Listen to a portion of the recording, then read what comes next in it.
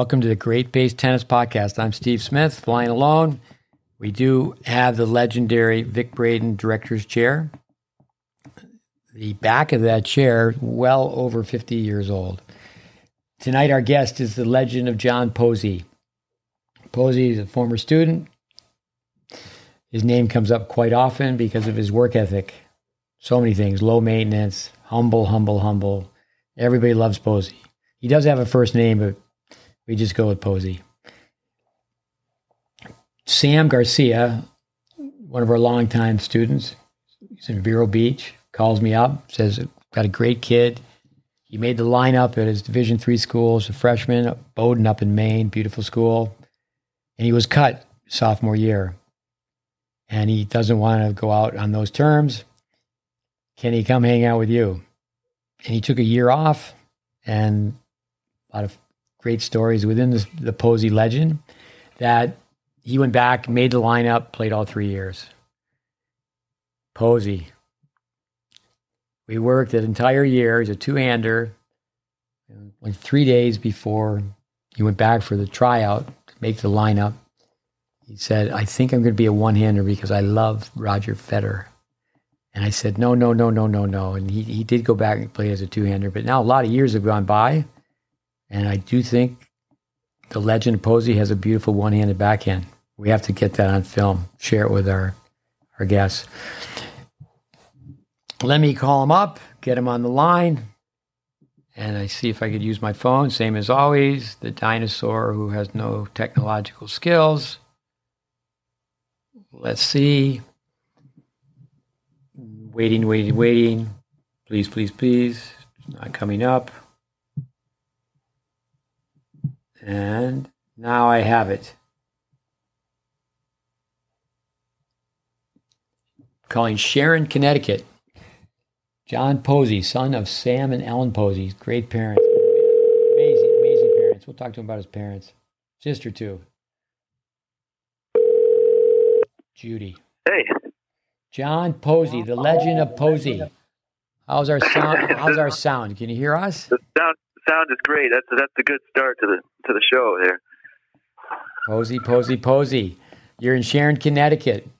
Let's just start. I just said great parents. We'll just go quick. Start. Tell the listeners about the race car driver and so many other things. The author, painter, architect.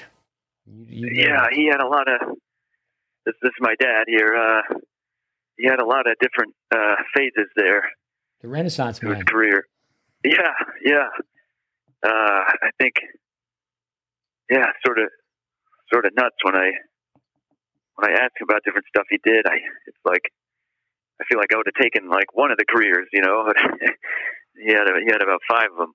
With the Greeks, in America we say the apple doesn't fall far from the tree. The Greeks say it falls under the tree, but your dad, very quiet, humble guy like yourself, but award-winning as far as these awards, those awards, Emmys. Yeah, he won a couple Emmys.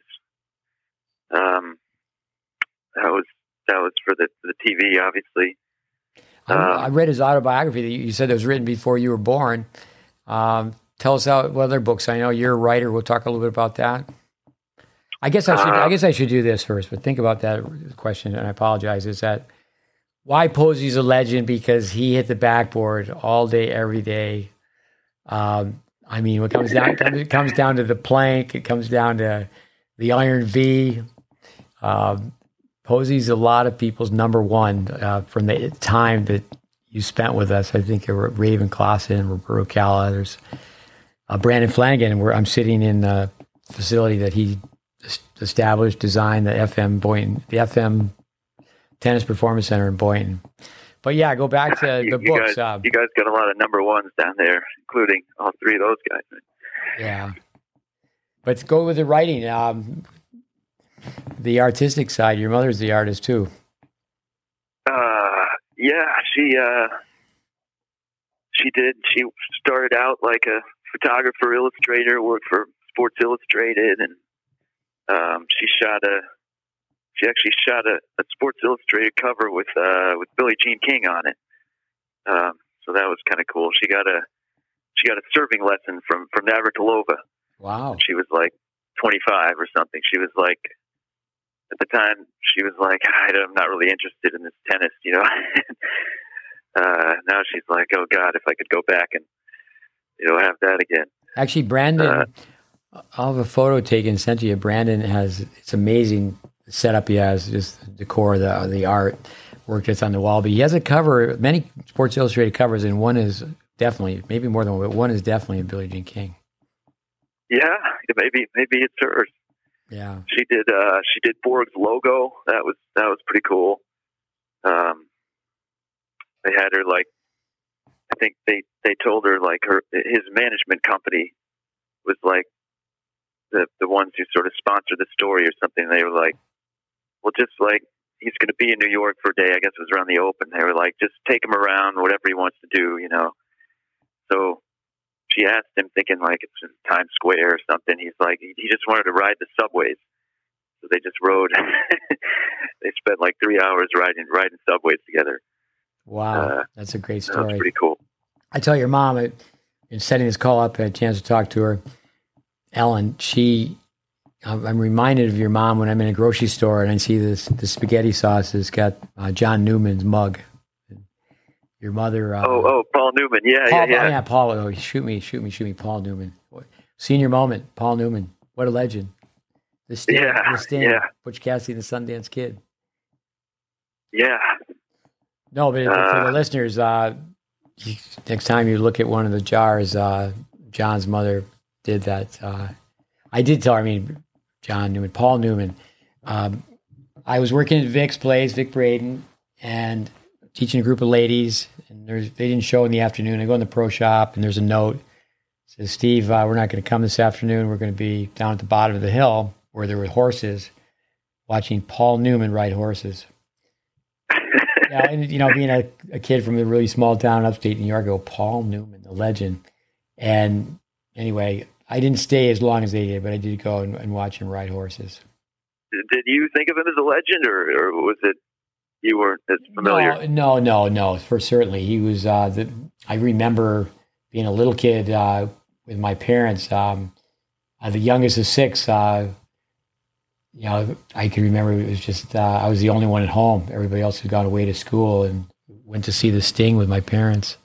No, everybody knew. Everybody knew Paul Newman. I remember stories that I heard from your mother and father. One was when he was at Yale. There was a scene where he had to cry, but his buddies came in, and the person in charge of the play basically said, "Hey, you can't perform right now. Either you cry right now. We don't care about your buddies, your machoism, and or you don't have the part." And yes, I remember that. That was a great story. He did it, and he was like, that's when he thought he became an actor. When he realized he was committing to it instead of before that. He was like, it was a cool thing to do, and then that sort of flipped it for him. Yeah. But your connection with your family connection is he, like your dad, was a race car driver. Yes, yeah. He and my dad actually drove together for a while. They did some TV, couple things for Budweiser, sponsored. He was it was actually kind of inspiration to me because my dad told me he was really not a talented driver. He started out in this little sort of boxy Datsun, and he'd go to like our local track and he just sort of beat around the course for hours. And my dad was like, his theory from his own experience was if you didn't have the speed, you couldn't really learn that. You could maybe learn to be more consistent, stop making mistakes and stuff. But if you didn't have that sort of natural speed, it wasn't going to come, And he said Paul just like slowly chipped away, and he didn't take the approach you sort of expect a guy like that might, just get the biggest, most powerful car you could get and try to just win on machinery. He wanted to be good, and my dad said he achieved it, but it took him like 6-7 years of just sort of solitary practice out there before he really kind of No, for our listeners, figured out what he was doing. For our listeners, I mean, that formula, it's just amazing. If someone wants to be a really good tennis player, it's how's it go? It's to be an extraordinary player, you have to do the ordinary an extraordinary amount of times. But I remember in the first book, Right. your dad's autobiography, I think Mudge Pond Express. Is that right? Is that the name? That's it. Right. That there was a lot written about, I mean, if your dad was off in New Zealand, going all over the world, where you took your car with you, and you took more than one engine with you, and just the logistics of it to me are sort of mind blowing. I didn't even know how he got to the races. Let alone the driving part. But yeah, the term crew. I mean, it's kind of like Roger Federer has a crew. I mean, he has an entourage. He's so many people helping him out. I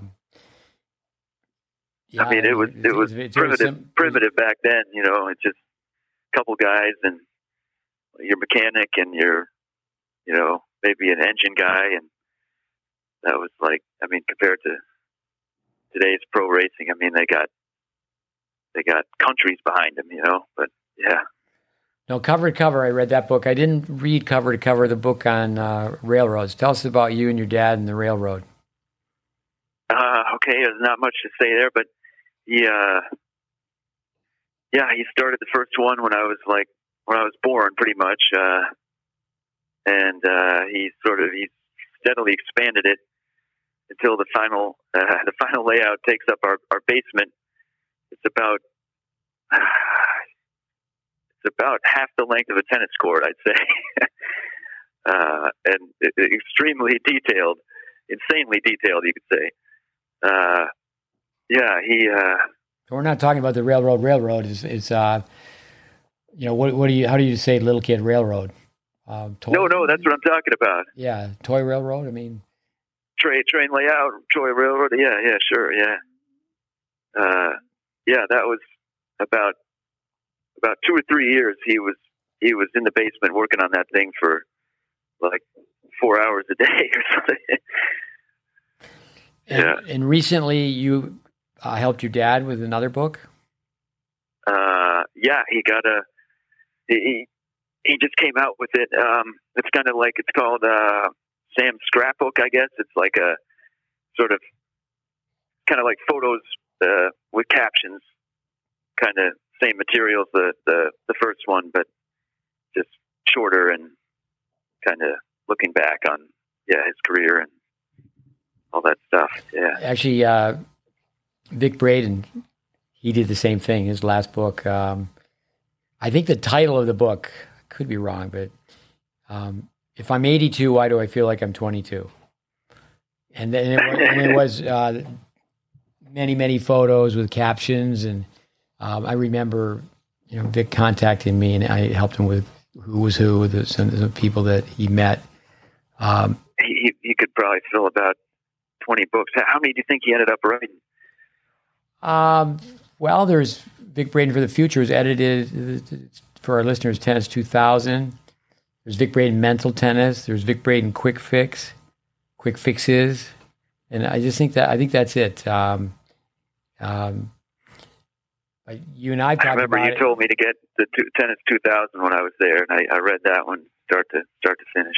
And our listeners should know Posey, pretty high SAT scores. I always tease where Posey could be on a snowstorm in a blizzard and he can still read.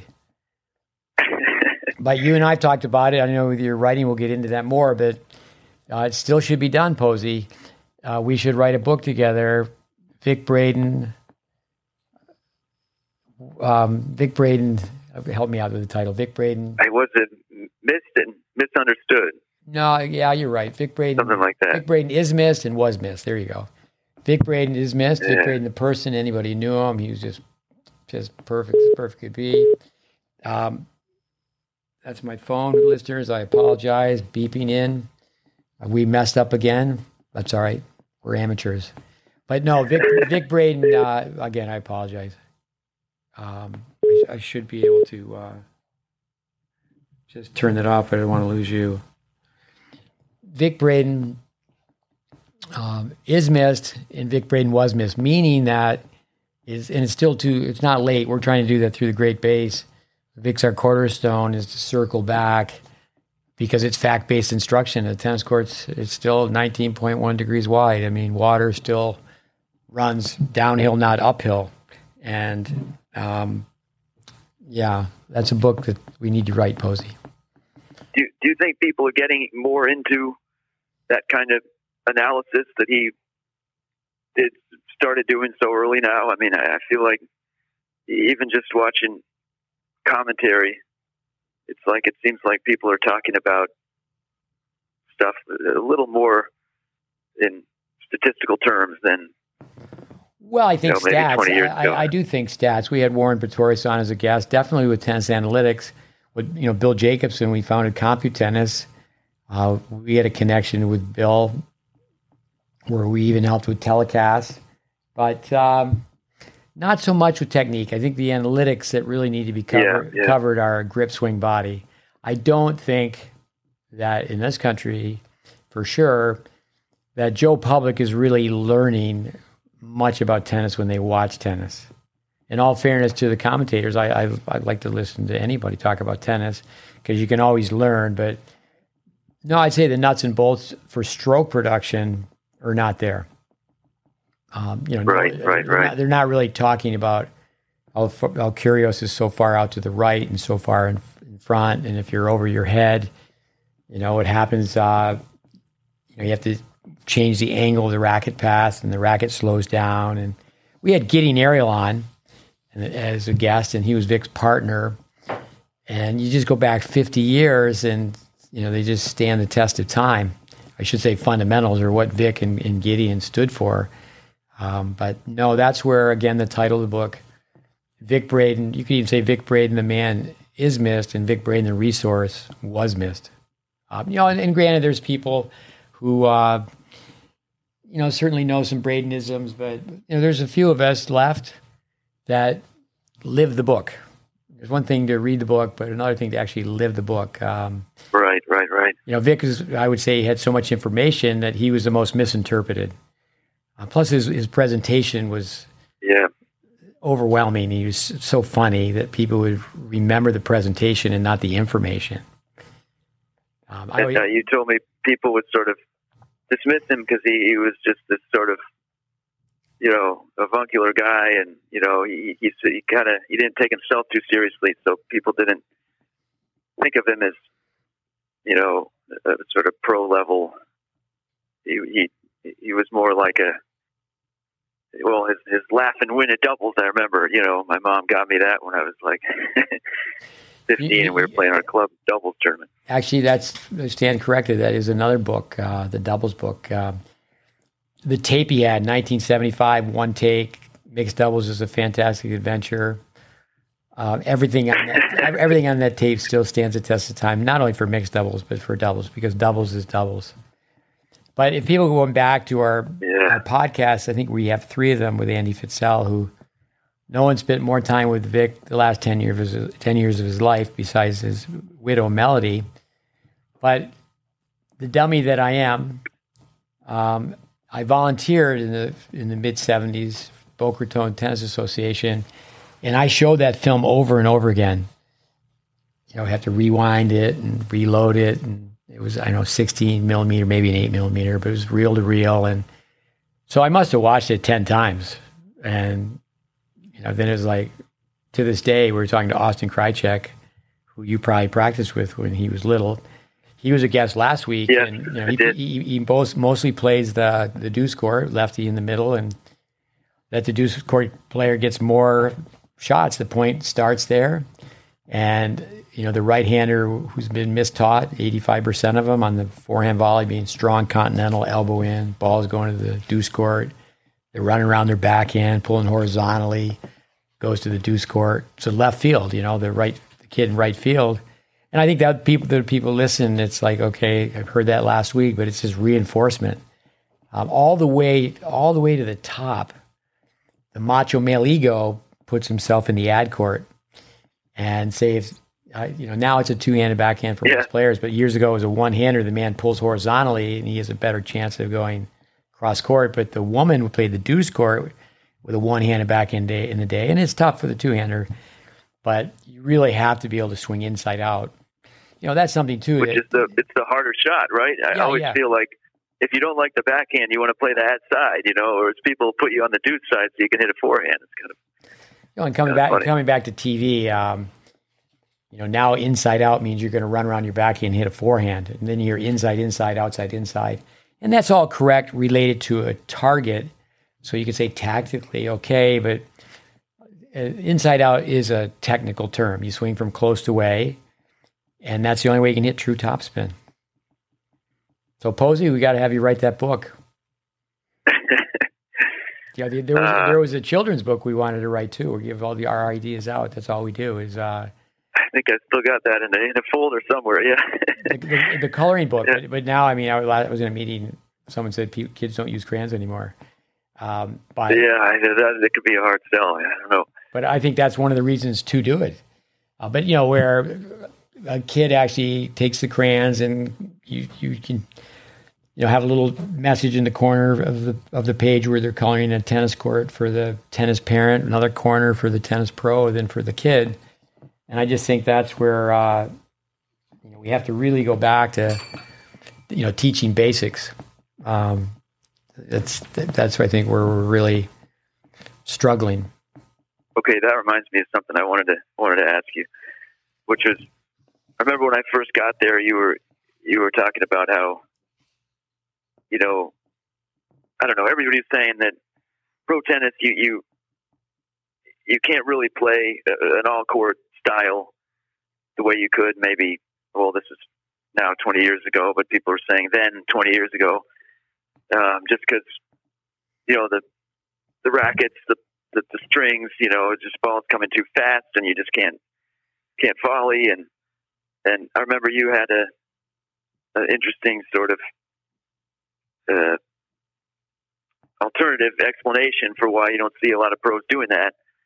And it was that you don't see juniors doing it because obviously when you're 12, you can't be charging the net and win a lot of matches, and the emphasis had gone up on winning early, and that's how you got the money and the coaching to advance. And so when you got to the pros, the guys who got there didn't have those skills, and to me, that was really a sort of fascinating alternative explanation. It suggested you could still play that way if you trained to play that way from 12 on, But I just I want to know what you thought about tennis right now versus 20 years ago when we were talking about that. Because to me, it seems like it's coming a bit your way. I mean, it's guys like this guy Cressy, have you seen him play? No, Cressy, he spent 3 weeks with us. Really? With Matt Clore, Andy Fitzell. Matt was the national coach with USTA. Now he's at Florida. That's how it started, is that I have to get it right. His mother's a volleyball player, played, I think, at USC, and he went to UCLA. I love this. They interviewed his teammate, I think the guy who played one on the team, and the guy was like, people don't realize like how bad he was, They're like, this guy is like the most improved player in tennis history. It was like he didn't just lose; he lost like 0-0, and now he's at Wimbledon. I mean, it's an amazing story. That must have been Mackenzie McDonald. It might have been Guerin, Marcus Guerin, I believe. I think it was Guerin. Yeah. I'm not sure, but my son Connor, he won a few doubles tournaments with Guerin. But yeah, Mackenzie McDonald, he spent 3 weeks with us during the pandemic. He said the same thing. Now, Cressy, the story is that he was recruited. Well, let me go back to his mother's American, his father is French, and both the USTA wanted him, okay, we want this guy in our corner now, and then the French Tennis Federation, we want this guy in our corner now. And Marcos Baghdadis told him that he needed to go with his French coach, and so that was a decision he made. But at that time, he wanted Andy Fitzell to travel full time, and all the circumstances. Andy just we've been recently married, and still married with his wife Leo. But Cressy, to me, he could give all of tennis a lesson. The work ethic for sure.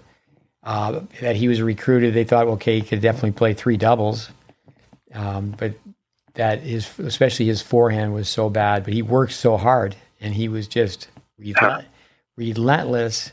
And he does have an amazing work ethic, but also to his tactics. Though, I mean, I get a little discouraged when, he's really almost like the lone wolf, serving volleying. Yeah, but at least there is one. I mean, I think it's kind of. It's something that the guy's actually first and second serve coming in every time, I mean, yeah, no, first and second with, but and also too, he's trying to play a deep volley. He's trying to play the 3-shot combination, and I love to watch. I love to watch Kyrgios' serve. I mean, he puts people in the seats, but he's not really coming in and sticking the volley. I don't think he. I mean. Max doesn't serve as well as, I don't think anyone right now is serving as well as Kyrgios. But then when you just come back to doubles, I mean, please, the tennis court's 36 feet wide. You divide it in half, it's 18. If you've got an aggressive partner, you only have to really cover 15 feet. And, the rackets say, it's 27 inches, but just say 2 feet. The racket's same length as your arm, that's 2 feet. So you just reach out, it's 4 feet. You take a step. Right. Now that's 7 feet. You really can cover the 15 feet.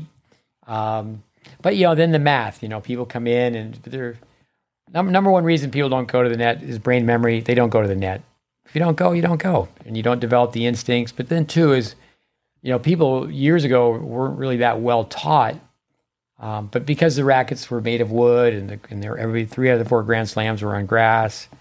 But, now actually, I think people would be in agreement that people are much closer to a composite in between a continental grip and a forehand on the forehand volley, and they have the same grip on the backhand volley. Like Nadal really goes way down in the backhand volley. And I agree with McEnroe. He's one of the best volleyers because what he does preceding the volley and how close, he's so explosive closing in. When there's hang time, he's just in. So you think his grip is not so ideal there, but he sort of makes up for it. Yeah, and our listeners, it's not like we're telling Nadal he should change his grip at this stage in the game, but no, it's not. Right. It's not thinking. Nadal would probably do it if he thought there was something to be gained. Yeah, he probably would. He can run through walls, but it's not really thinking about the grip. It's this is what the grip is. Everybody's hands are a little bit different. The study of palmistry, but the angle of the racket face, the grip determines the angle of the racket face. So I just feel like guys are playing so aggressive now that they're almost forced to come in. I mean, it's like it's a sort of way it's evolved. It's like, I don't know. I just think they're coming in more than maybe 20 years ago or something, where everybody was sort of predicting it was going the other way, that nobody would even approach the net. No, I was asked by a visiting student. Of Dad now, someone who I train teach tennis, and he asked me if he thinks that my feelings are so strong about technique and the way people are playing based on I've been fighting battles for so long. You're in the corner and here comes another kid. Right. And they've taken tennis lessons and their game really from a technical standpoint is a train wreck. But no, I think with the volleying, you look at a Taylor Fritz, some play against Rublev, and the guy is playing awesome. Of course, he serves so well. He returns well. So, I mean, some people say that's 80% of tennis. I mean, he's serving well, returning well.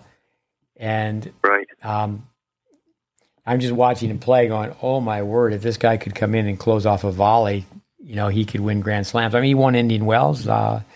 He's beat this player and that player.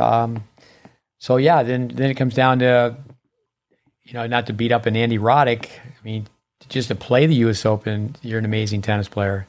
But, you hear that one slam wonder. Andy Roddick was the best tennis player in America for almost a decade. So I'm a big Andy Roddick fan. But could you imagine if he could have volleyed? And I think he wanted to. I remember I saw an interview with him one time. He said, my favorite shots are the shots nobody expects me to make. When I come in and I hit a little touch shot that, I think he enjoyed that part of tennis, but nobody had taught him to do it. So he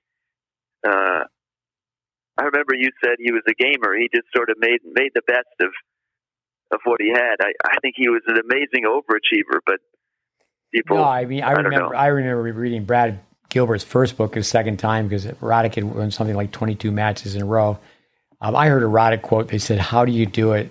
And he said, "I just pretend my mother's life is on the line." And but no, I think John Roddick. I did some work training their tennis coaches at their academy a long time ago, and I saw John Roddick. He wasn't at the academy when I was there. He was traveling with his brother Andy. Jimmy Connors was in the loop at one time, and so I went up to John and said, "Hey, thanks for the opportunity to go to your academy." And I said, "I used to coach against players that you played, Chad Clark, Clayton Stanley, because I saw John Roddick as an 11, 12-year-old, and he said victory or death." So, I mean, there's so many people to thank. I think Andy Roddick's parents, I heard so many great things about his parents through people I trained that were at the Roddick Academy. But that's where the will to win. Just a couple of weeks ago, we talked to Harold Solomon. We're working with his grandson, and what he had to say to the people we were coaching. If my teammates who played 2 hours, I played 4. They ran an hour and a half. If they ran an hour, I ran an hour and a half. And I went to the gym every day. And so I really think it's the intangibles. But coming back to Max Cressy, you need 2 things to be a serve and volley. You need a serve and a volley. And if you don't serve and volley, you don't serve and volley. And to play doubles, I do think people could study what they're doing in Norway. I mean, why are they so successful in Norway? I do think, and that technology with the UTR and the UTR, obviously there's positives, but it's not a rating, it's a ranking. If you're a 9.2 versus a 9.5, that's a ranking. And people want to win. Right. They want to win now. There's not long-term vision. And tennis is a very difficult sport. We're being taken over by some racket sports right now. Tennis, obviously, I hear from a lot of people I train that are in the club business that because of the pandemic, more people are playing tennis. They're not playing collision or contact sports. But no, maybe it'll drive some people back from pickleball. Get some more distance between us. Actually, could save the sport. I am going to buy some pickleball rackets and send kids to the pickleball courts. I don't know if the adults. Are you really? The adults will appreciate that. I mean, I watch and I think it's great for half volleys. It's great for volleys. It's all about going forward. All right. Well, if you're into it, I'll stop bashing it then. Yeah, I mean, I do think that it's unfortunate they're taking over tennis courts. That's the sad news. But I think if you can't beat them, join them. And out of the blue, someone called me up and told me that my son Connor, who could play doubles well and good hands and such, you spent years with him, that if he wanted to make some money, he should play pickleball. In fact, someone who you know well is Ryler DeHart. You can get on Facebook, and he's playing pickleball. But there's a guy. Hello. Hey, still here. Yeah. So there was some. Sorry, listeners. I thought I lost you, Posey. Hang on. Yeah, Ryler DeHart, though, he's the kind of guy he's got to always compete. He needs the juice. So I think it's great that he's playing pickleball. Ryler DeHart. I remember you remember seeing him. Well, I'm sure you do, but I remember we saw him play. You were in his box. I was with you. Gabe and I. Yeah, you were in the stadium. Yeah, we were at the very top of the stadium. See him play Nadal in the second round. That was one of the great nights of my life, I think. I was invited. Austin Krajicek had won Kalamazoo, and so I'm at the Open. I mean, I've been at the Open so many times, and I'm usually there for some reason. I don't recall too many times just being there as a fan, but I've been a bunch of times. And Ryler, he had to qualify. He won his first round match, and I walked up behind him, and I go, "You can't beat Jeff Lewis. You can't beat Jeff Lewis." Because Jeff Lewis, who obviously teaches tennis, great. I can remember doing a clinic. I didn't live in Tampa, but I went down to do a clinic for Thomas Olerstedt. And those two guys, speaking of grips at that time, I mean, if they played mini tennis for 1 hour, they were playing mini tennis for 8 hours, just over and over again. And they were playing it like Jeff and Ryler? Yeah, they were playing like Americans. I don't want to categorize with it. You watch a European kid on red clay play mini tennis, it's a completely different look than right. Americans playing mini tennis will play continental grip on everything, but they don't do that on the red clay. But people need to be taught that. At Federer, I know you're a huge Federer fan. He makes, I know he's coming back for the Laver Cup. He makes, tennis look like mini tennis. When he just, it's amazing. But Posey, for the listeners, you spent, you came that 1 year, but it seemed like you were a permanent fixture. There was a period of time where you were there. Maybe it was close to a decade. Days turns into decades. It stretched on. In the end, I got my chance to play the 10 years that it was supposed to take to become a champ. That was. So many stories. I remember a gal, Liberty Secchi. She became a very good player. Went to Vanderbilt. Yeah, definitely. Ryler. So you and Ryler are up north. You're in school. You're studying. You take these exams. You come down, and you played Liberty, and Ryler played Raven Clausen. And the beauty of Ryler to Hart is he shows up next day and goes, "Let's go again."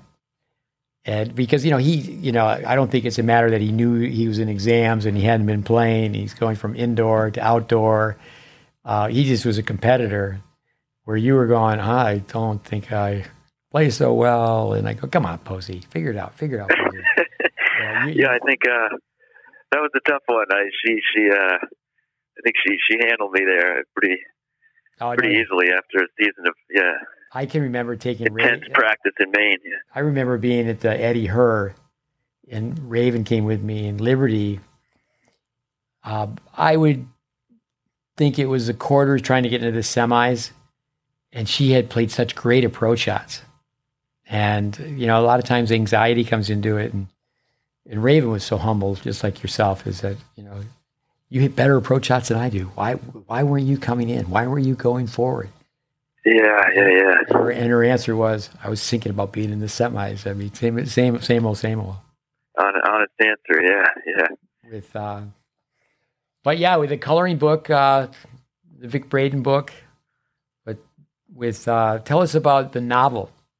And then I think you could start bringing up some blasts from the past, some names. But Posey, I tease people, go, hey kid, you're my favorite player. And then 2 seconds later, I tell another kid, hey, no, you're my favorite player. And they hear it so often that they know I'm just teasing, but you literally are from that time. Roberto Cal is such a great guy. He has you as the number one hardest worker of all time. And I think about that, my time in tennis. I think you knew a few other guys in your time. I'd have to stop and think. I mean, I'd really have to think, well, there's some people that would tie him. You can't say who's number one, but, and I don't like those conversations, who's the greatest of all time, who's the GOAT. But, yeah, I think of my time in tennis, about 29% of the time. That's quite a long period of time that Roberto, and he came in knowing so much about sport, knowing so much about soccer, knowing so much about life. But all these years later, I mean, he really knows tennis. But he would be up there with Cressy for most improved player of all time. I mean, well, his path in tennis for sure. But again, backtracking to Cressy. But even with, that if he starts to win, which he is, he's on TV all the time now, and that's a sign that you're doing really well. But Pete Sampras, I say it over and over again, I just keep pounding on the same principles. Vic Braden, I was flattering, said, Steve, we should have worked together. We should have taught ISTPs and ESTPs. And I said, Vic, we should have taught tennis teachers, and you go forward with a flashlight, making new discoveries, and I go backwards with a club, hitting people over the head, going, "Did you get it? Did you get it?" And it could be a winning combo.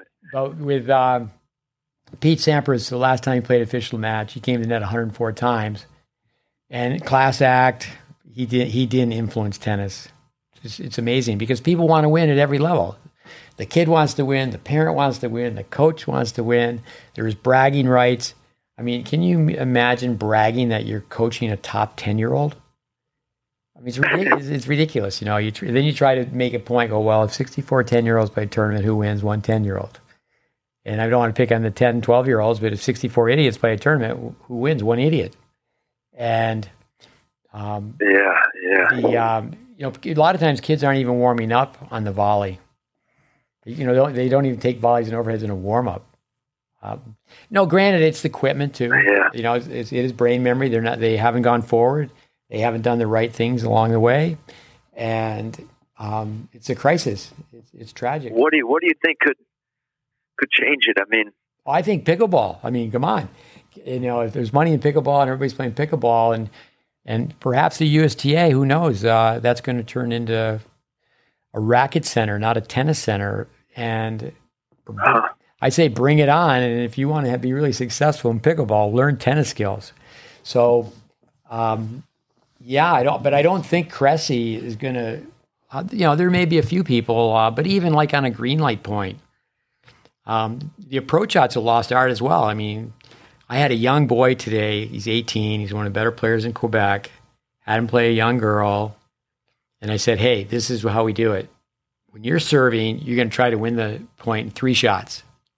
And when you're returning on her second serve, you're going to try to win in 2 shots. And I mean, right. He's almost, you know, he's climbing. He's, I think, soon to be a 12. He lost 6-2. He lost 6-2 because, I mean, he's played his whole life. I mean, we've known him now for 6 months, and it's like, no, you double your life. You're 36. You're young, and you can't play from the service line in. So what are we going to do? You know, Vic Braden used to have so many great lines. His 2 baseliners were playing. I was at the Easter Bowl with him one time. 2 baseliner players are playing, and one's better than the other. And Vic goes, the poor kid's just got to mail in the scores. And the best way to sum it up is the kid's got no options. You know, and that's where you have to do the situational training. Okay, we're going to throw up a moon ball. Again, Harold Solomon, getting to meet the legend. That name came from Bud Collins calling it, here comes the moon ball. And he took the racket low on the backhand side, had a forehand grip on the backhand. And I mean, this guy was amazing, fantastic. So, I mean, so much respect. You know, to meet him all these years later, but I mean, I was just a fan. And Bud Collins used to call it the Solly Slop. But that's is he the guy you told me like learned to play hitting a ball on like up on a roof? No. Dr. Mayer did that with his kids. That was the Mayers. Yeah, okay, all right. Hit the ball up in a garage door and the garage roof, and the ball would roll down. But somebody who developed a sort of a looping. Yeah. Yeah. Anyway, no, sorry. Go ahead. No, I think he talking to me the other day. He credited his dad where he had hit 1,000 balls in a row 3 days a week with his father, who was a club player, and they missed it 800. They got to start over. Wow. That was a great few, 15, 20 minutes with him where he's talking to these kids. And plus, like Medvedev today, people told Solomon, he said, no, so many people said, I'll never be any good. Small guy, but, biggest heart, is the most grit. Amazing. Well, what do you think about Medvedev? Medvedev, I mean, he's got the Russian mentality. He grew up in the French system where it's play, play, play. And I told people every day, like Connors was that way. I told a young boy today, I said, okay, you knew basically by the ball, your opponent, baseline to baseline, your opponent's shot, by the time he got to their service line, you knew it was going to be wide. You just stood still and called it out. What Connors was trained to do by Gloria, I was around Gloria a little bit. I asked Harold Solomon about Gloria. I mean, it's like, I love the stories behind his stories. I mean, technique. I mean, I just love the character side of it. So, but Connors, when he would practice the ball was a foot out. He's hitting it. And even when he played, but the thing is to get your body behind the ball, get set. For our listeners to go back and listen to Giddy Arrow, you got to have a ground reaction force. I mean, that's where the forces come from. But you watch Medvedev, he runs and he's gangly. I mean, people said you're not going to make it, and that's one of the reasons that he made it, because people didn't believe in him. But he runs it down. Right, it seems like he gets some motivation out of that. It just looks like his personality. I mean, you look at his backhand volley. I mean, are you kidding me? Is so what about his backhand? No, it's so much calculation. No, you got to the serve. Take your hat off. That toss is so far in front. He's 6'6", I think. But Medvedev, he runs like a dog after the ball. So what happens when the ball's out? I mean, he's right there. He's right there to hit it, and he just gives it to the ball boy. I mean, it's just amazing. Yeah. But the work ethic, the competitiveness. It's amazing. I think that's where what happens with tennis at the grassroots level, it shouldn't happen where, well, that's their style. Anything goes. I mean, that's what I was going to ask you, because I feel like a guy like that, if people want to make that argument, they just point at him and they go, no, everybody told him he couldn't make it, and you're telling me I can't make it. Well, I'm going to be him.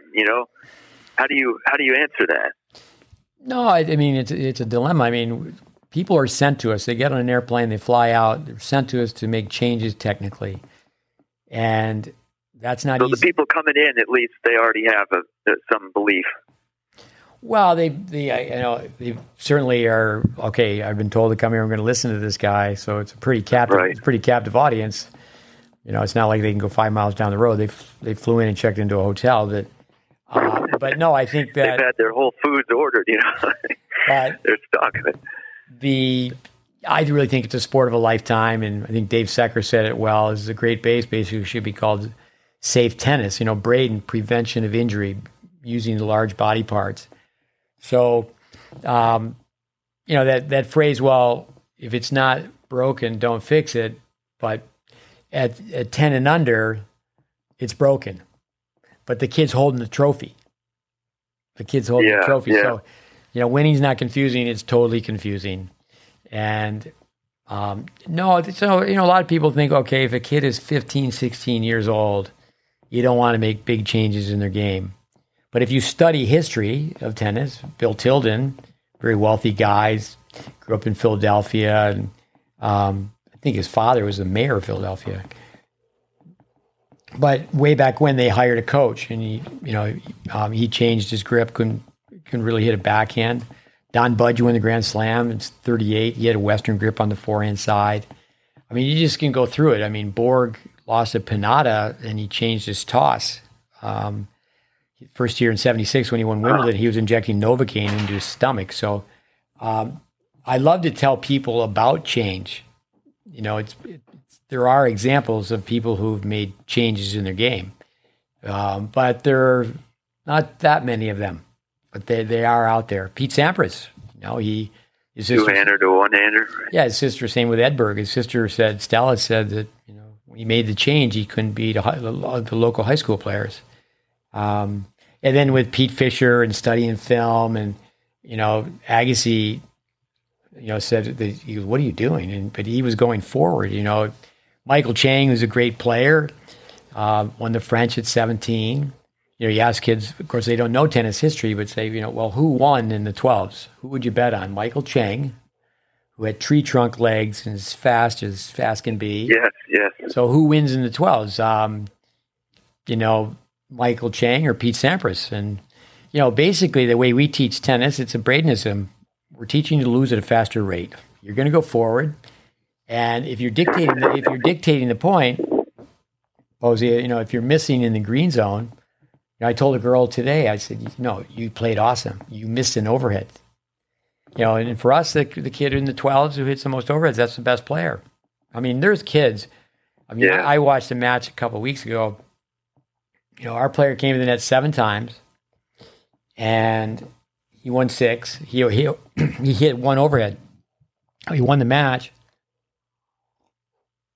Great young coach from Montreal. We sit down and talk, and he said, "You need courage.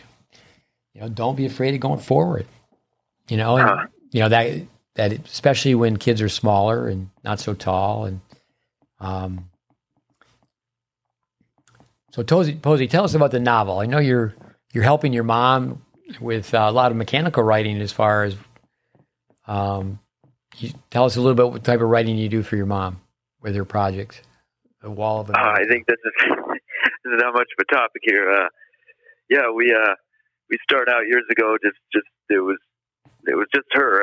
She had no sort of grant writer or anything, so I kind of we worked together on that, and it was actually kind of fun just trying to science out how to, claw some dollars out of people. I think we had a couple wins, but a lot of losses. And yeah, she just has become an incredible fundraiser. Just not her personality at all, but just sort of out of necessity, she's managed to do it. Very quickly, a shout out, a commercial. Tell us about her project, the name of it, and just. All right, anybody listening who's near Winstead, Connecticut, you got to check it out. It's called, or you could just look it up online. It's the American Mural Project, AMP for short, and it's like a giant mural honor of working Americans. It's took her like 20 years to do it. I worked with kids like across the country, 15,000 kids, working on different parts of it. And it's 120 feet long, 50 feet high. And that's about it. Tell us the name one more time so people can look it up.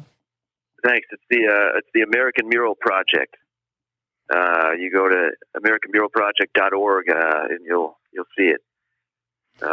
Anyway, the point here, thanks for teeing it up, is it just opened like a month ago. So after 20 years, it's kind of exciting. Well, the word project, I tell people all the time, is, and you are a project player. People can get to the point where they're a blue chip, but everybody starts as a project player. That's a much better term than beginner, although I have no problem with the word beginner. Everybody has a right to be a beginner.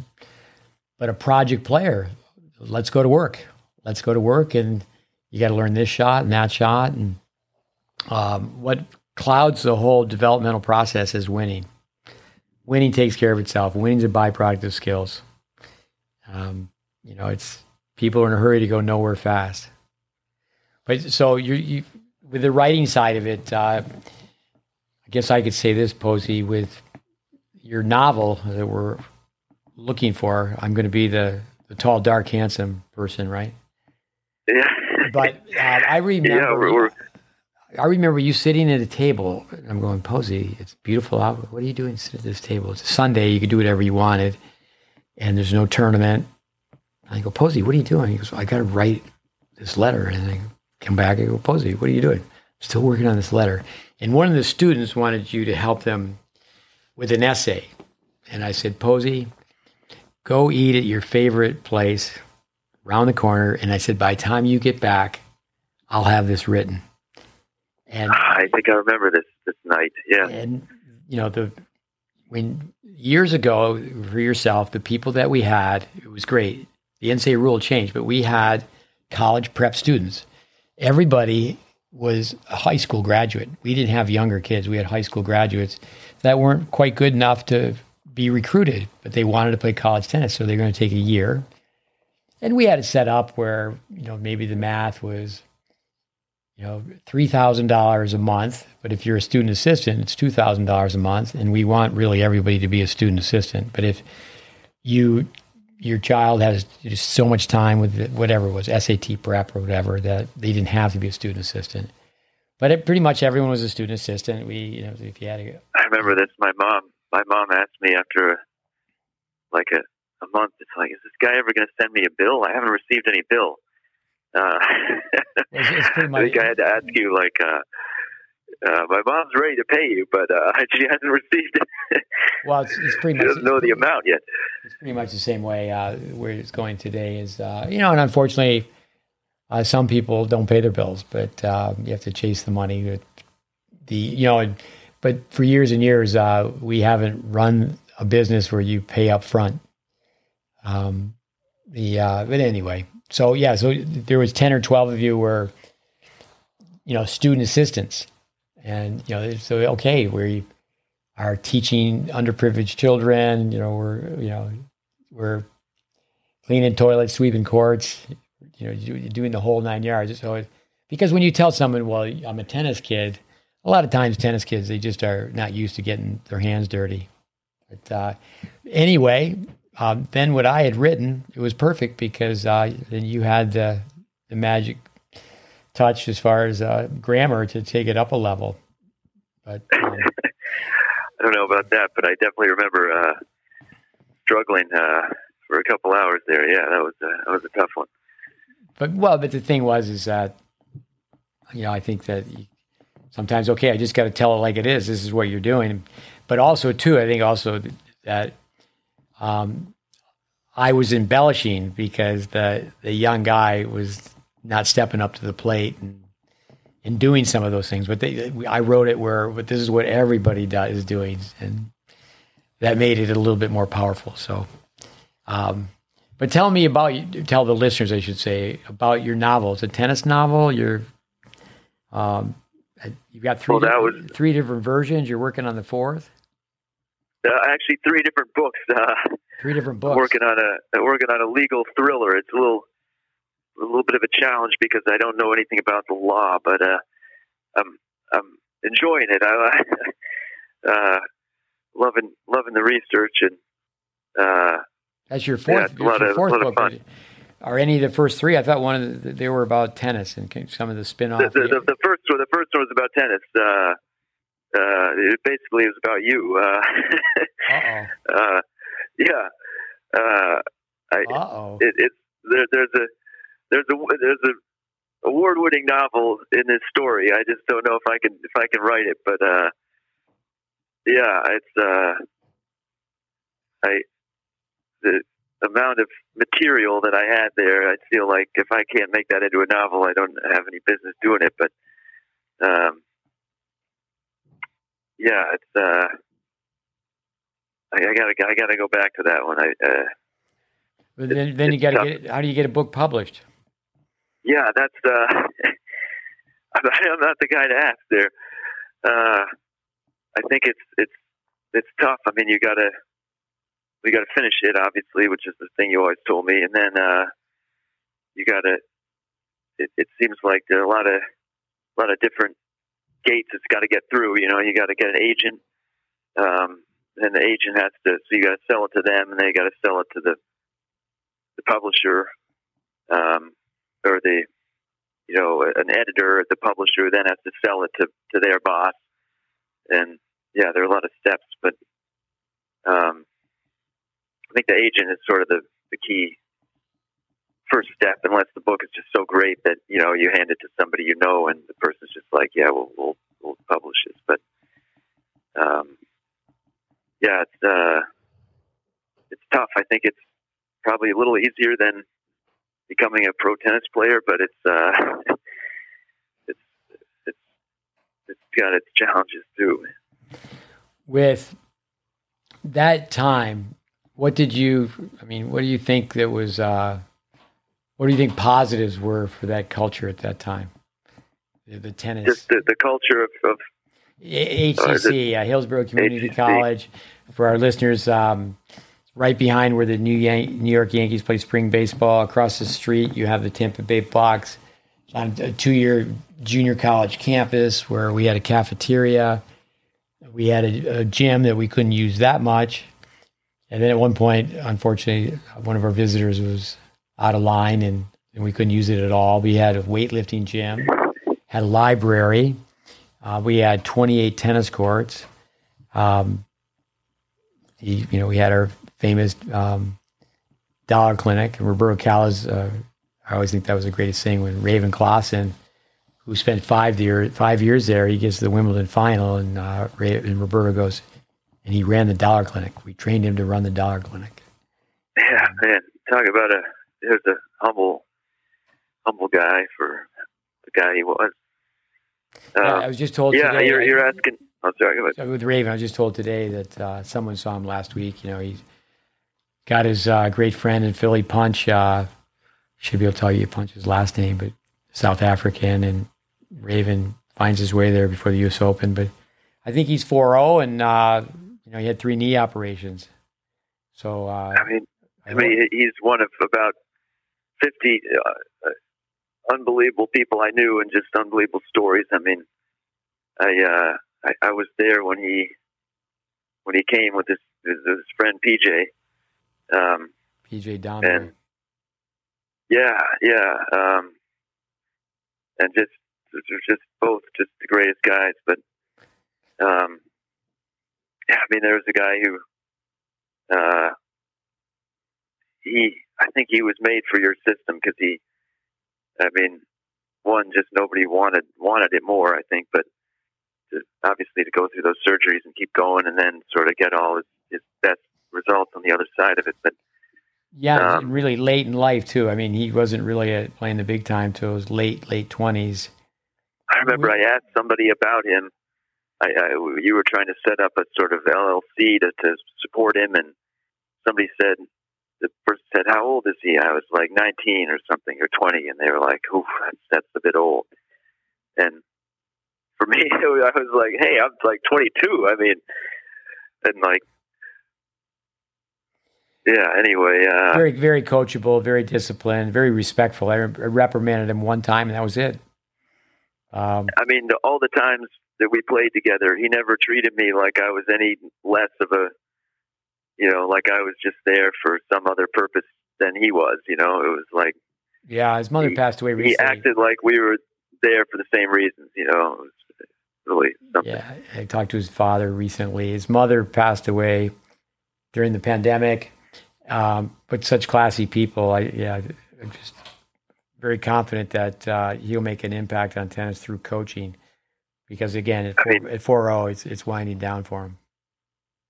Yeah. I wish he'd gotten that Wimbledon or the Australian, but two major finals. I mean, that's a pretty insane career, Yeah, no, he's done well. I think with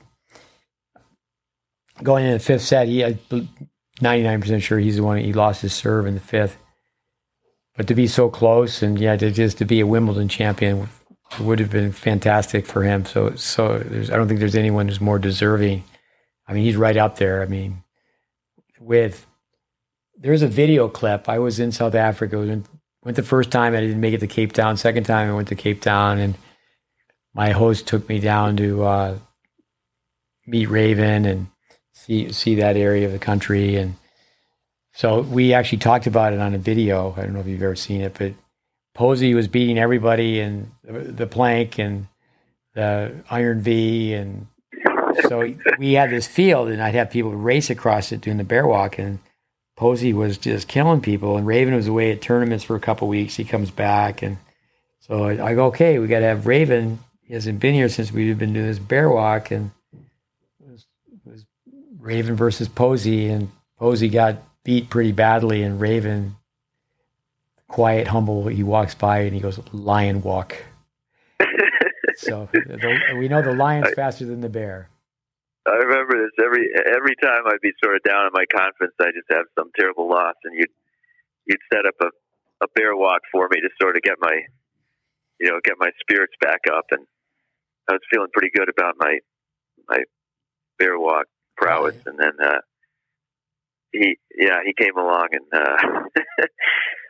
I remember you had a basketball hoop in your garage. I mean, your drive. And actually, we had one at ACC. I don't remember that. This was just we came home one night after practice, got out of the car, and the ball was just lying in your driveway, and the hoop was like, I mean, can't have been like regulation, but it was like, I couldn't dream of dunking on this hoop, and we're basically the same height, and he picks up the ball just on his way to the door after like 9 hours of tennis, and he just dunks it. I look at him like he wasn't like showing off. He was just like walking to your house, That's what I realized. Like there's something to talent here beyond the work, and then he obviously combined it with the work. So, well, with his mechanics, people have to have the eye for it, to see how he swings the racket efficiently for returns, how he volleys. Would you say he's one guy that you actually can watch and feel pretty proud of being a part of his No, for sure. his development. I mean, For sure. you can't have a lot to pick on in his game, right? No, for sure. But the one thing is that we've taught all sorts of people hit the ball cleanly, but do they have the intangibles? I mean, not only the intangibles. I mean, as you said, he could jump through the gym. He's just so athletic, but also too the discipline, the determination, the professionalism.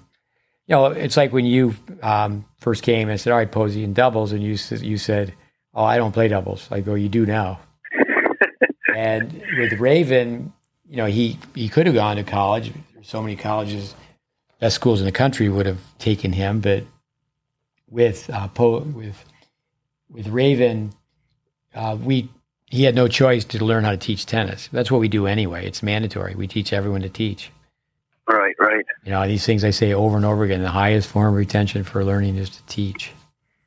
But if you know, there's a novel, but if you were just to write a book on some of the things from that era, you know, there'd be a cast of characters for sure. Oh my God. It was, you were asking about what were the positives, you know, and I feel like basically everything, you know, I but starting with all the great people, you know, I think it's because you sort of attracted them, or maybe you kicked out the ones who were. I was almost kicked out on a few occasions. So. Oh, I don't believe that for a second, Posey. But no, there was one. I remember you invited me to check out other academies in my first month there. Yeah, no, I think. That's right. That you sort of reverse psychology me. I was like, wait a second, like he's not trying to like keep me here. Like I was like, man, maybe I better try to keep myself here. You know. Well, for years, I mean, Saddlebrook. It's no secret. Saddlebrook was on one side of us, and 30 minutes away, perhaps, and Voluntaries is 45 minutes away, and a little more. Maybe. I remember when I was looking for where to go, I didn't know you even existed, and I just Voluntaries. I mean, that's what I'd grown up like from Connecticut, hearing about. It's sort of the land of the land where they say where champions are made or something, whatever.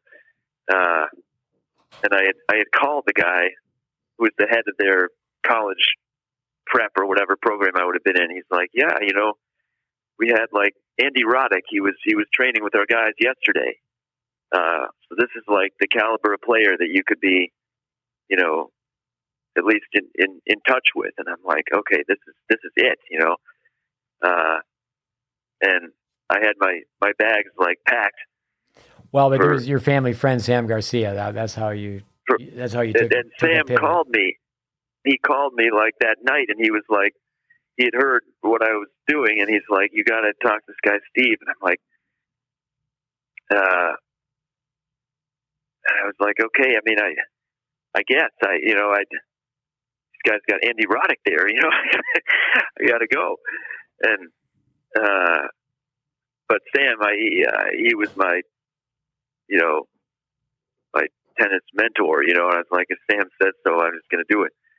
But and I remember calling you, and I was like, this is going to be awkward. I got to call this guy because I promised Sam I would, but I already know I'm not going. And I got to sort of ask about this program I'm not going to go to. And I remember I said I put it off, and I called you like 11 at night or something, and I was like, this is even worse. I'm like waking this guy up, and I didn't know that you never really slept anyway. But I remember you talked to me for like an hour, and at the end of that, I was like, this is the place. I'd completely forgotten about Roddick.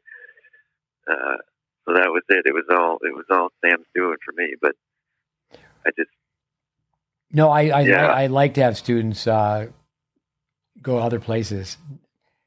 But once they start the program, they need to finish the program. To go and, they're shop and bop and go check things out. But we at this public facility, municipality, HCC, Hillsborough Community College, we ran it in the spirit of the public. I mean, there's no agency. There was no scholarship students. I mean, we were working with underprivileged kids, And we were purely on the developmental side. Purely, it was not any recruiting. I mean, I feel like you were like the anti-recruiter. I mean, I remember you refused to fix your link to your website, but it was broken. I think way back when it was just a toll-free number. But no, we have a young man who was here this past week, and he's considering being an intern. So we had to clean a house today. So what I did is I took this guy. I said, "Okay, come with me." And he was here with another pro, 2 guys from Philadelphia, great guys. And I said, "Okay, let's go. You can ask me some questions, but we're going to go on a little field trip." And then with another intern, we cleaned this house that someone was nice enough to let us use this summer. And then you need to say, well, when someone says, I'd like the job, I say, well, one, an interview is a two-way street. Is that, I'll give you a long list of people that I've trained that you can contact. But you got to figure it out, and I'll tell you, these are the reasons you don't want to do it. But if you do it, you will learn a little bit about tennis. You give me a name, I'll give you a name. How about Hazy Baby? Oh, Haas, man, what a great guy. He was there right from the start. For me, he's from Malaysia. He's been with you for a lot longer. He's from Malaysia. His government. He played at Louisville. And, it's interesting. He's playing at Louisville, but he did play. It wasn't a long ago, but he played Davis Cup. He played Davis Cup for Malaysia, and I remember we saw the tape of his match that kept them in whatever group they were in. He described his first round. He said, I'd never been more nervous. I just could not hit a ball, and I was like, he had gotten killed, and he was. I guess you play they have 5 total matches in the tie or something, so that this was going to be like the decider. Yeah. And he said he went in the locker room, and he's just looking at himself in the mirror and trying to, get himself straight. And he said he just threw up everywhere, and he just went out, and somehow something had flipped, and he played the best match, just as well as he played badly the first time, and he won. And he said it was one of the best matches he ever played. But I remember he was so good. I mean, obviously to me, I wasn't so capable of judging it, but he's such a beautiful game and such a smooth player. And I thought, man, if I could play like that, all I'd be doing is just trying to find some way, and I think he really was more interested in what you were telling him and trying to pass that on to people than his own sort of playing career. Was that sort of accurate? You came from Connecticut. I went to a prep school in New England, a boarding school like you, and you came from the tradition of playing a different sport every season. So it was amazing. You played soccer well. You could play other sports, but you were meeting people that had hit a lot more balls than you. With Haas, right? He took up golf, and I remember we had a place that was on a golf course, and the first thing he would do is we would get back, and it was twilight, and he would just go out and chip and putt, so smooth.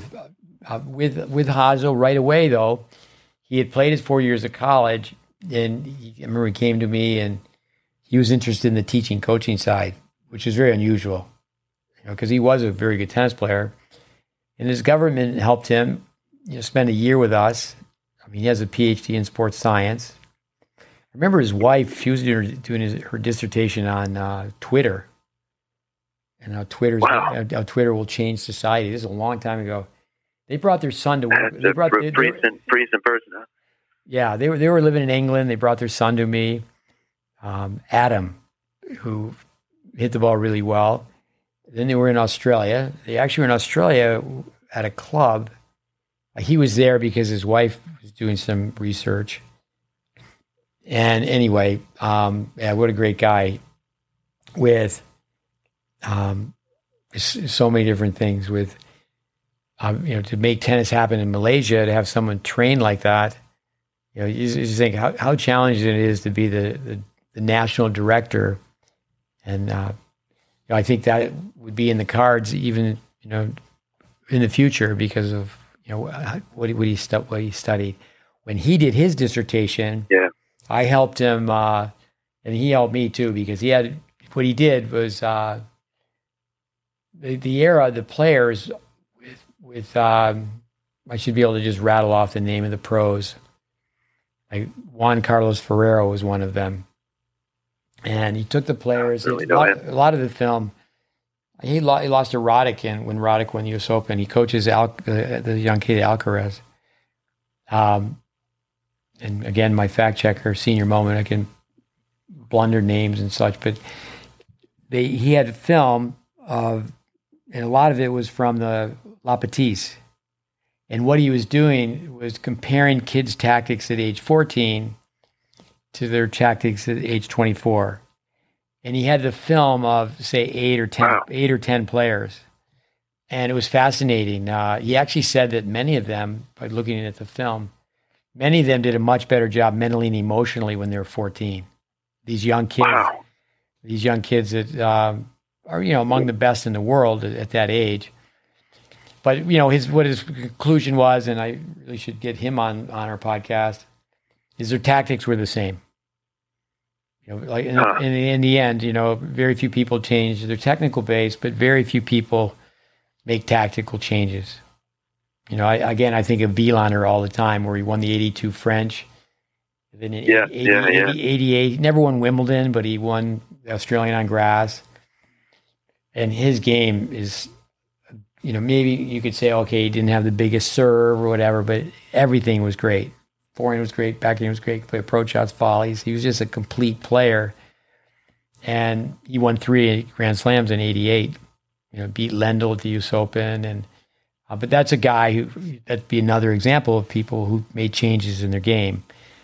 And, kids I think young junior tennis players, they're not so focused on or in tune with history, but we'll tell people, if you don't know the history of your subject, you really don't know your subject. So, but Haas, right.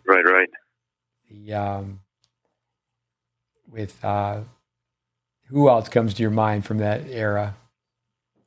We're looking at you came when, like 2000? It was it was actually right after September 11th there, so that'd be 2001. Yeah, feels like about 7 years ago, not 20. Yeah, of course. When you're my age, when someone says 2000, that seems like yesterday. When you're born in 1954, with Roberto, who was a permanent fixture for a long time and playing soccer every day. That was, I think, great for everybody. He was the referee, the coach, and did it all. He's still capable of doing that. There's a guy with a personal story that's just it's got to be one of the most incredible stories you could have. I mean,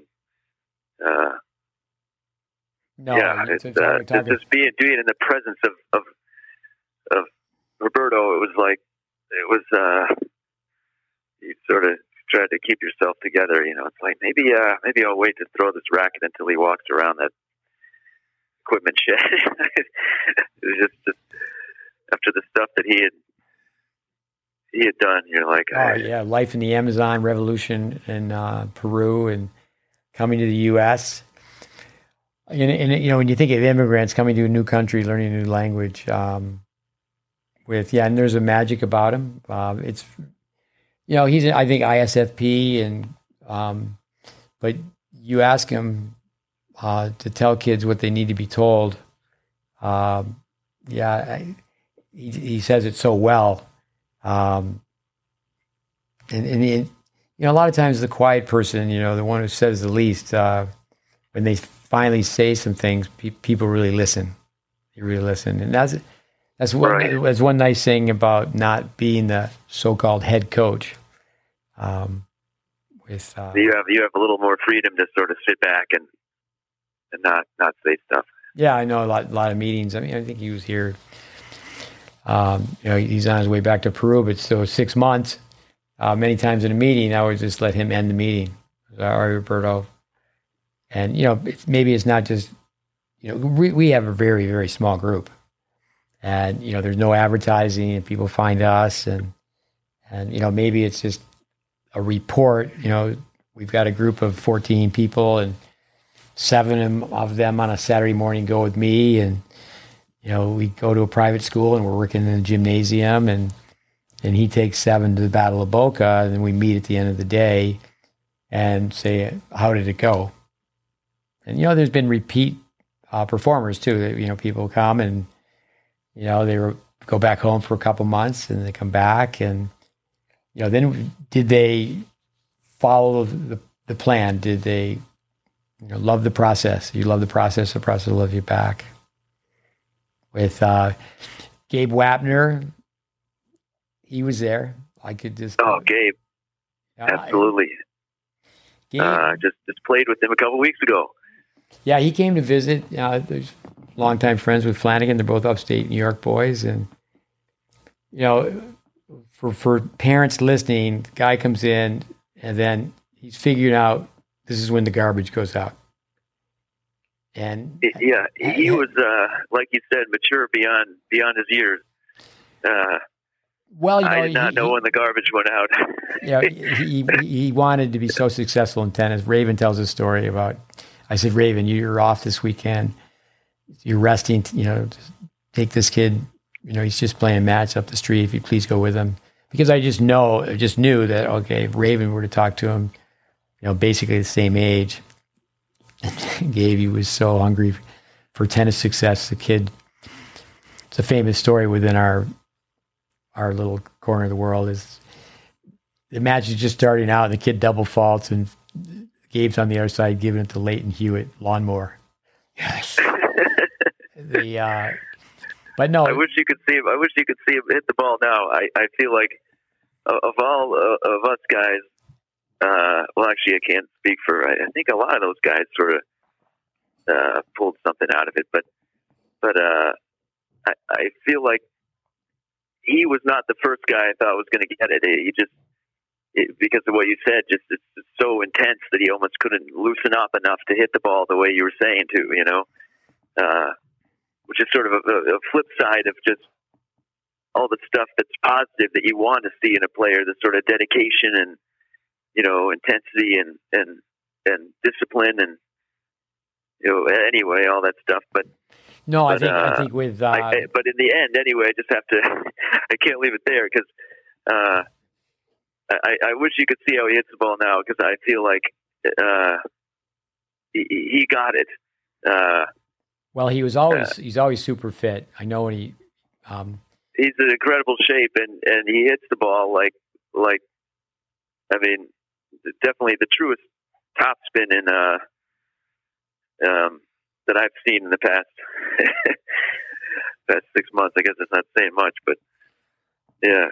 With Wapner, Brandon was the same way from the Snowbanks, upstate New York, and didn't start tennis early. They just hadn't had the chance to hit so many balls. The kid who went to Hamilton College from Philadelphia, he was in that group. There's so many. Can't think of his name right now, but it was Jared Solomon. But I thought he went somewhere else besides Hamilton. But maybe he transferred. I thought that's where he started, but I could be wrong. But with Gabe, going back to parents, the guy comes in and he just organizes without being told. Hey, we're going to go to the grocery store and we're going to get basically a milk club. Instead of 8 players going and getting 8 gallons of milk, they had partners for milk. Maybe it was 3 people, and he had it organized. There was always chicken. There was always pasta. I remember there was really always was a hamburger helper. I remember he sort of led that initiative. Which is great. He was like, we're spending kind of a lot of money when we go out every night. What if we just sort of It was just like we rotated who cooked because nobody could really cook, but it was like, this looks pretty easy, you know, and we'll just like, I mean, we were all like college, like,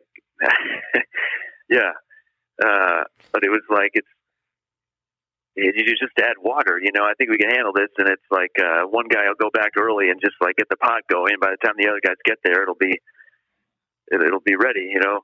And there's like an infinite variety of flavors, you know. We'll never know. It's like the same thing every night. And so yeah, we had a hamburger helper for about 20 nights straight until we just couldn't take it anymore. Well, you know, then you get people to eat the rainbow colors and such. But no, he definitely helped from an organizational standpoint. That, you know, hey, this is when the garbage goes out, and you know, just look around, be observant. You know, make things organized. In all the years, it was actually, I don't even like to mention 9/11. Before 9/11, people would come to work with me. If they were, you know, their parents or their coaches would come, they'd stay in hotels. But then I had 6 months of business. Just no one was traveling. And I said, well, I'll do this on a smaller scale. So that's how the whole thing started. And I mean, we've had cooks, we've had, you know, different set of circumstances, but now I get so many emails and so many text messages, and, you know, coaches send me things, which is all great. You know, you want to get back to people, and, like this summer, I mean, just wasn't on top of it with what kids buy. You know, we've had physicians helping us, nutritionists helping us, and it's just amazing what kids buy. It's just they get away from their parents, and a 14-year-old boy you just know they got their own money. They're going to the grocery the first time. They're not even smart enough to get a grocery cart, and you know they're going to get how's it go? They're going to get Pop-Tarts. Pop-Tarts, yeah. I can't believe you mentioned Pop-Tarts. I stayed with Sam Garcia when he was helping me train when I was like 15. That's what I bought. I was like, I got to get something for breakfast. Hey, these look great. I've seen the ads. You know, I never could have them at home. I think I'm going to pick up this box. I heard a comedian say about Pop-Tarts is the thing about Pop-Tarts is you can be really lazy. You don't even have to go get any milk. You know, you just if you're having the sugar cereal. No, I have some fun with. We haven't been doing that. Maybe next summer, go back to more of a camp format, larger groups, do it at a resort. You know, we have so many students that are based here and there, and I love to do that with cereal. Okay, let's name cereal. You know, say you have, it's just a small group at a camp, like 35 kids, and say, okay, round one. You just go from one kid to the next. It's a rainy day, and they can name 35 sugar cereals. Boom, and then you go second round. You know, with that size group, you may not get through the second round, but you say, okay, we're stumped. Now let's start with candy. You know, it's pouring outside, and it's amazing how many rounds to save, 20, 30 kids, and each time it's their turn, they have to name a candy. It's just with actually Flanagan. There's always one story, and we used to use a camera that you put in a VHS to film matches, and calling everybody with their last name, Flanagan. Go inside, get a VHS tape. He comes out and he's got a VHS tape, but he's climbing this ladder, which we should have had a safety net on, but he climbs the ladder. He's got a Pop-Tart in his mouth, and he has a nutritionist working for him at his performance center. So I told Flanagan, I said, I won't tell this nice lady, this professional, this expert, that you used to be the Pop-Tart king. With, actually, you guys, there was like a Megan Broderick. She became a really good tennis player. She's top 10 in the country. She was great. Yeah. She could run. She's from a family of runners. And you guys from upstate, you come down here. She's from Wisconsin, but they brought her down to, Mike Larscheid. They came to Florida before Mike Larscheid. He was their first coach. And then I was hired by a company, I was hired by a club, I should say, to just help them with their short list of interviewing 3 people. And so then he moved to Tampa. but she spent so much time working with us. But it was great that, Larscheid had so much to do with her tennis. He started her off, and their family came first, family of runners. And, she just was a machine. But so I remember you said you could never mention a workout around her because she would do it like 6 times a day, that like 7-minute abs or whatever. We would try to get through it once, and she was doing it for like an hour a day. Yeah, that was. I think of Lauren Embry. There's so many times where she was playing Lauren Embry, and Lauren Embry just had those intangibles. She's a gal. I think she's coaching as assistant at the University of Florida, and she had a brother who played. That was maybe a little bit older than my 2 boys, but I think Lauren Embry might have been the same age as McHale, perhaps. But so I used to see her and her brother play quite a bit, and I think Posey with Graham, it wouldn't be the brother and her, but you'll have to go back and correct me with all my grammar on this podcast. But assuming this can be edited later, I'm hoping, because just on length, I think we got a 10-minute package here after this 2 hours. But Megan Broderick, we had college athletes, Ohio State, Illinois, where she would be a pacer for them because we would run intervals. Yes, yeah. And Broderick get up here, but I think also too. So for you and the others that had not played that much tennis, it's pretty humbling. I think the best thing is the Jim Lair, to sum this up, is the Jim Lair competitive circle. All right, in the center, are you challenged or are you threatened? Yes. That was great. You're coming from the snowbanks of New England. You've played 3 different sports growing up. You haven't played that much tennis, and you're playing somebody that we've been working with since she was 9, and she's a machine, and she can really run. I remember Luke Wickham, what a fantastic guy. He used to just wonder, Broderick needs to go right from here to the tour. And she was just a little off on the mental part, the intangibles. She was a really good tennis player. But we all find a way to miss. But the ones that are really, really at the top, they execute. They make shots. But so anyway, you guys would have been coming in and being threatened. Then you have someone like Raven Clausen. He didn't play any competitive tennis for perhaps the first 6 months. Liberty Svecki, I made a videotape for her and told her dad, after she plays the Orange Bowl, if you want to do what's on the tape, and this Russian coach has said, hey, go see this guy. But for months and months, we took the cardboard box, and you can even take you can do it with not heavy cardboard, but if you take paper towels and you take, it's like say 3 of those, and you take the scissors, and it's not really that heavy. So she had that on her arm to keep on the backhand side, lefty, but keep the left arm straight. But I remember with the grip on her index finger, you could see whether it was heads or tails because we put a dime on her grip. And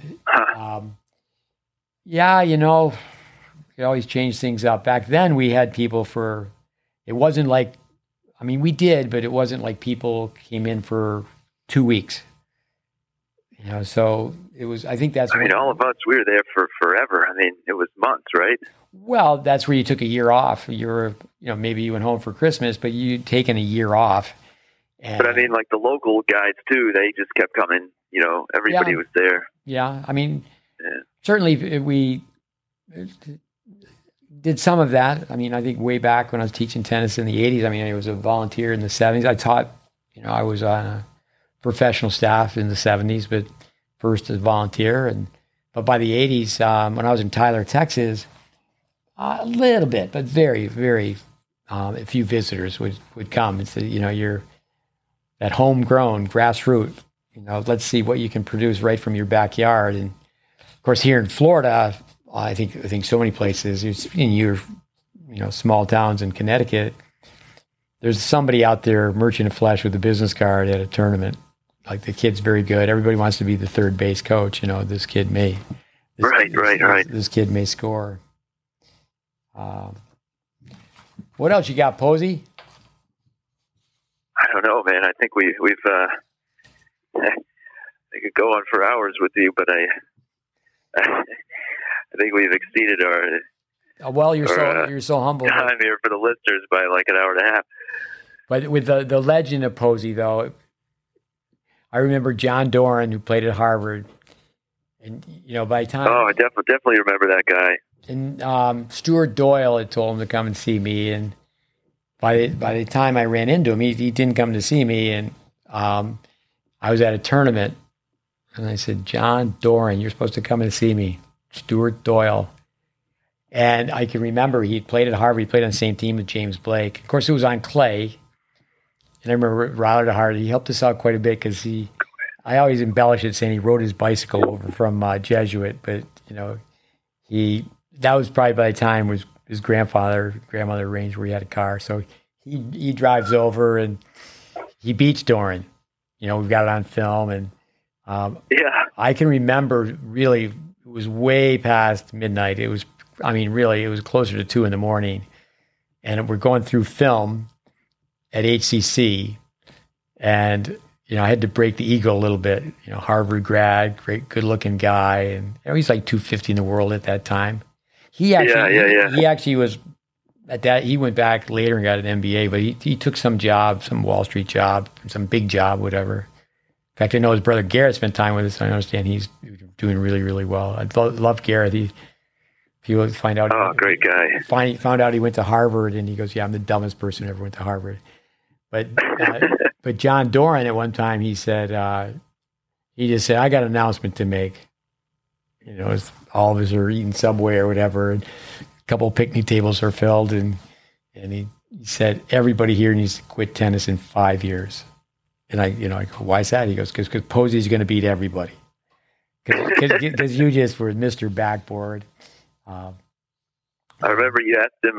He was playing the Harbor Island tournament, and you go, so after you're done playing, you think you're gonna run this tournament someday? And he goes, no, I'm going to sponsor it. That's a good answer. That was pretty good. He went back to work, but he still was good enough to be called up to play Davis Cup. But it was amazing. So play for Ireland? Yeah, of course. So he I'm not sure. Name some big companies. You give me 3, it's going to be one of them. So he's working for a company and right away, and but he's playing Davis Cup. He changed his stroke, so he made the changes.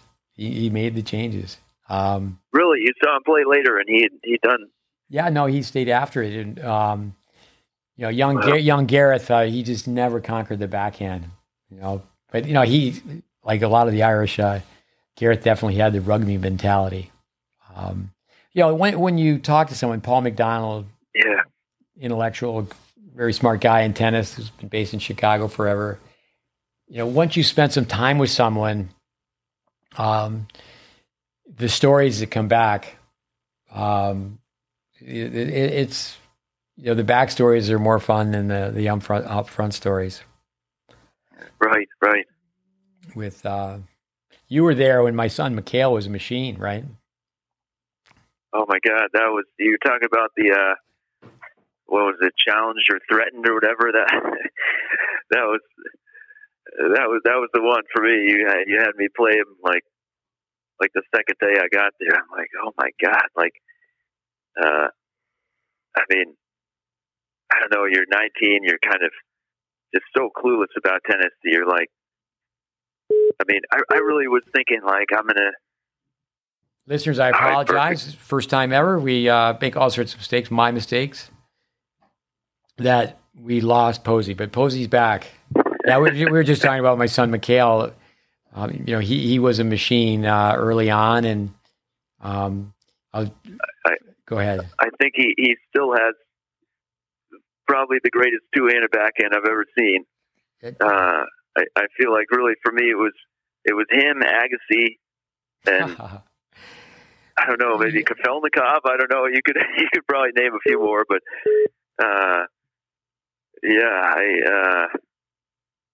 he was. I'm sure he still is an incredible player. No, Mikhail, he knocks it around. Actually, he knocks it around a little bit with Roberto's daughter, Jackie, who played at Amherst. Oh, who also a beautiful player. Yeah, yeah. It's about well, but with Mikhail, just one quick story. With Kayvon Karimi was number one in Texas, I guess 12 and under is Mikhail, one in Florida. I mean, ranked very high, maybe it was 10, 11. They were beating small college tennis players. They could just get a lot of balls back. Like me. So anyway, they're playing, and I was talking to Q, the father of Kayvon, who did play at A&M. It's interesting. They sent him to me after his freshman year. And he had a really good forehand, but it was very much a player with a baseline game and needed some work. And I remember that guy. He went to Steve Denton, who he's certainly he hired me years ago, and he is very positive about what we do. So anyway, my son Connor was playing and getting beat by both Kayvon and Mikhail. And I was trying to tell the dad, I go, well, he's missing volleys and he's missing overheads. He's coming in. Right. But anyway, Mikhail now he's 6'1". He's tall and lean and looks like a cross-country runner. And, it's great. He can knock the ball around. He has a hard time finding, a lot of just social players who can hit a little bit. But we were with Vic. My kids were very fortunate to spend a lot of time with Vic. And Vic is maybe 5'6", 5'7". He's not very tall. The late Vic Braden was not very tall. I had no idea.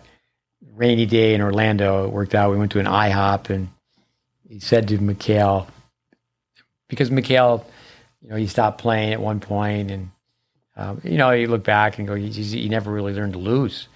And that's it. He won so many matches. He just any loss was just like. But unlike most little kids, I mean, he was schooled on how to hit a volley, how to hit an overhead. Again, he worked so much with Vic. So this rainy day, it's just the three of us, and I had no idea what Mikhail would say to Vic. And Vic said, again, 5'6", Vic Braden said, "Mikhail, what's the problem?" And he goes, "I'm short." And Vic looked at him and goes, "You're talking to the wrong guy." But there was quite a few of the little kids. We had the courts where we would do move up, move down. Some people call it up the river, down the river. We had the 7 hard courts in the back, and we would put the little kids on the top courts in the back, and they would play move up, move down.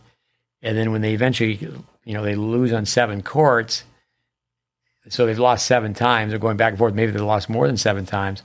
But then they fed into the technical courts. But then we put the older advanced kids on the technical courts, and then they did that first, and they worked their way up to the. So that was, there's so many things about that facility that were quite fun. But yeah, you got to work on your novel, Posey. It's good. Someday it's the eternal project, but it's got to be done. If I can't do it, I'm going to turn over all my notes to a good writer. And but if you've, I'm talking about somebody's got to write the book.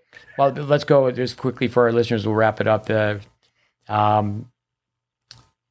The coloring book, boom, that was one. The Vic Braden, the late Vic Braden, is missed, and unfortunately was missed. And that's not, he influenced millions and millions of people, but his work is and always will be relevant so I'm really teasing about your novel, but I know you told me that you were writing it with some ideas from all those years you trained with us. Put you on the spot, Posey. You wrap it up. What would be your message to the followers of the GreatBase Tennis podcast? You're throwing it to me like Roberto for the final. Great. Yeah. You're the last guy to speak. The last word. I need to shut up. God, man, I don't know. It's hard to sum up all that all the stuff from that time. Basically, the only thing I can sort of think of is just a personal note. I just feel like that was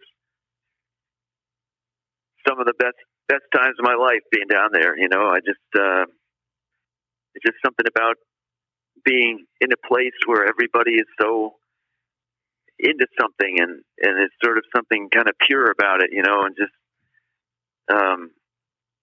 and just being around a bunch of people, starting with you. I mean, obviously that's why it was like that, but I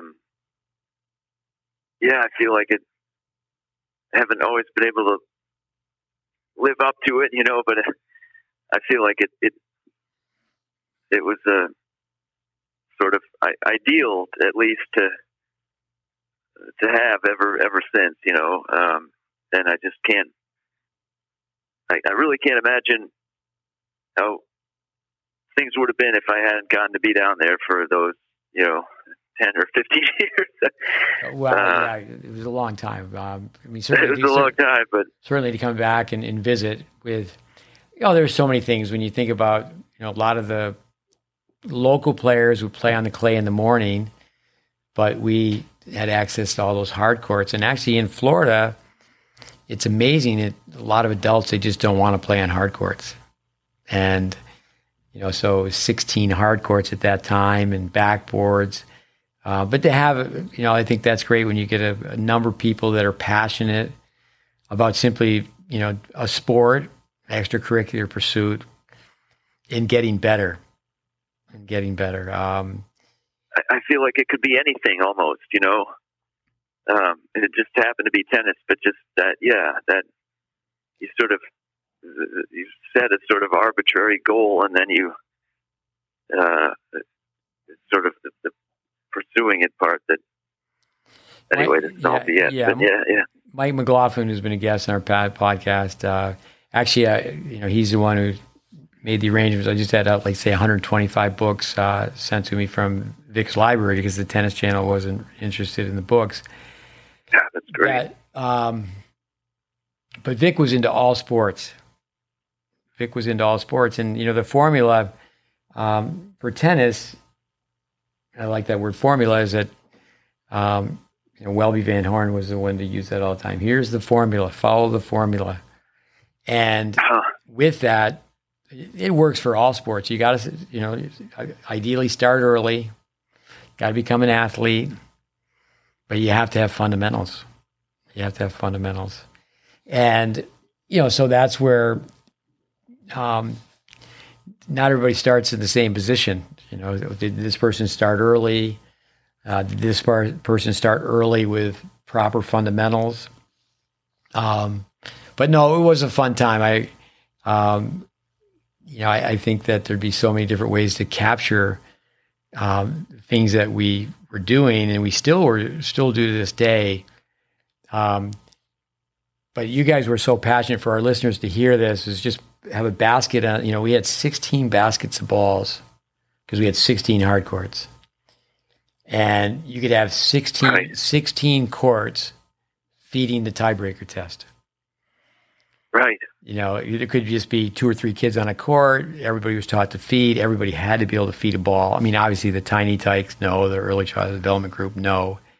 All right, everybody, we're going to hit, and you can get 10-year-olds to feed balls.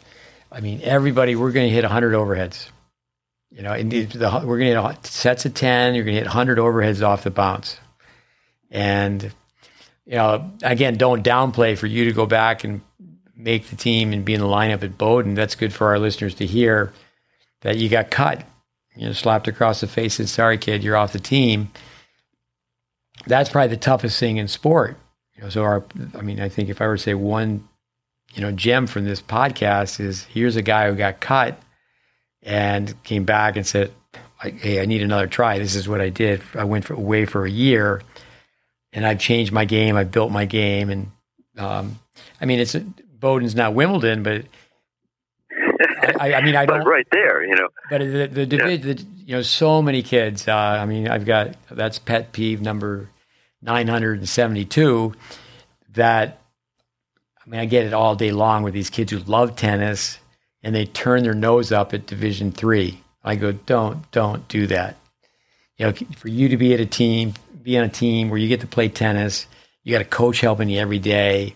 And at the same time, I mean, Bowdoin, obviously you got a great education. What a great place to be. And, I always go, the toughest thing is to be cut. Second is you make the team, but you don't travel. Third is you make the team, you travel, but you don't play. Then it's like, well, no, you're just playing doubles, or, you're not in the singles lineup. I tell kids all the time, and listeners to hear this, and for the parents go, hey, we got to go to work. Nutrition, flexibility, stamina, we got to go to work. Because I've seen this happen too many times where it's Parents' Day, and the parents come to visit, and the kids who don't play, they sit in the bleachers next to their parents. In the sport I grew up in, ice hockey, if you're not dressing, you're in the press box. You're not sitting with your parents. And right. But so, these podcasts we have, that would be one is, and I talk to kids about being cut. I even ask them and go, what's it mean to be cut? And they think that, they got to get a Band-Aid, that they're going to be bleeding. But your name's on a list, and then it's cut off. But actually, even in tournament play, you want to play this tournament, you'll hear, like Max Cressy, his name was brought up and doing so well. But here's an expression you hear, a guy like Max Cressy's obviously said this many a time, I didn't make the cut. Yeah. I want to play that tournament, but I didn't make the cut. And that's another thing that's come out of this. Max Cressy's 6'6", and he basically, it's the same story as yours, is that people didn't think he was going to make it. And that person, I think Cressy and I, it's basically the same story, right? I think even though he's got the first part, yeah. I think even though he has a little height on you, I think you have a lot more, physical abilities. But I'll see him when we're both like 85. I think that's to be my time. That's what Vic says. His knees breaking down. I'll just wear him out. Another Braden is, when I know you were fortunate enough to meet Vic several times. You tell a 15-year-old you got 75 years to work on your game. Let's go. One last thing. You had a chance to meet Vic and work with Vic. If you were to say one thing about Braden that would it just be fun to hear, but also too is we got to get people to go back and again, the Braden contributions should never be lost. It's a treasure. What's one thing about you got for Uncle Vic? I mean, in person, he was just the greatest guy. I could just sort of tell, just what a wonderful person he was, But just, here the time I knew him, he had to be like 70 at least, I think, and he's still out there like teaching guys like me, like on video, and it's just like he didn't stop,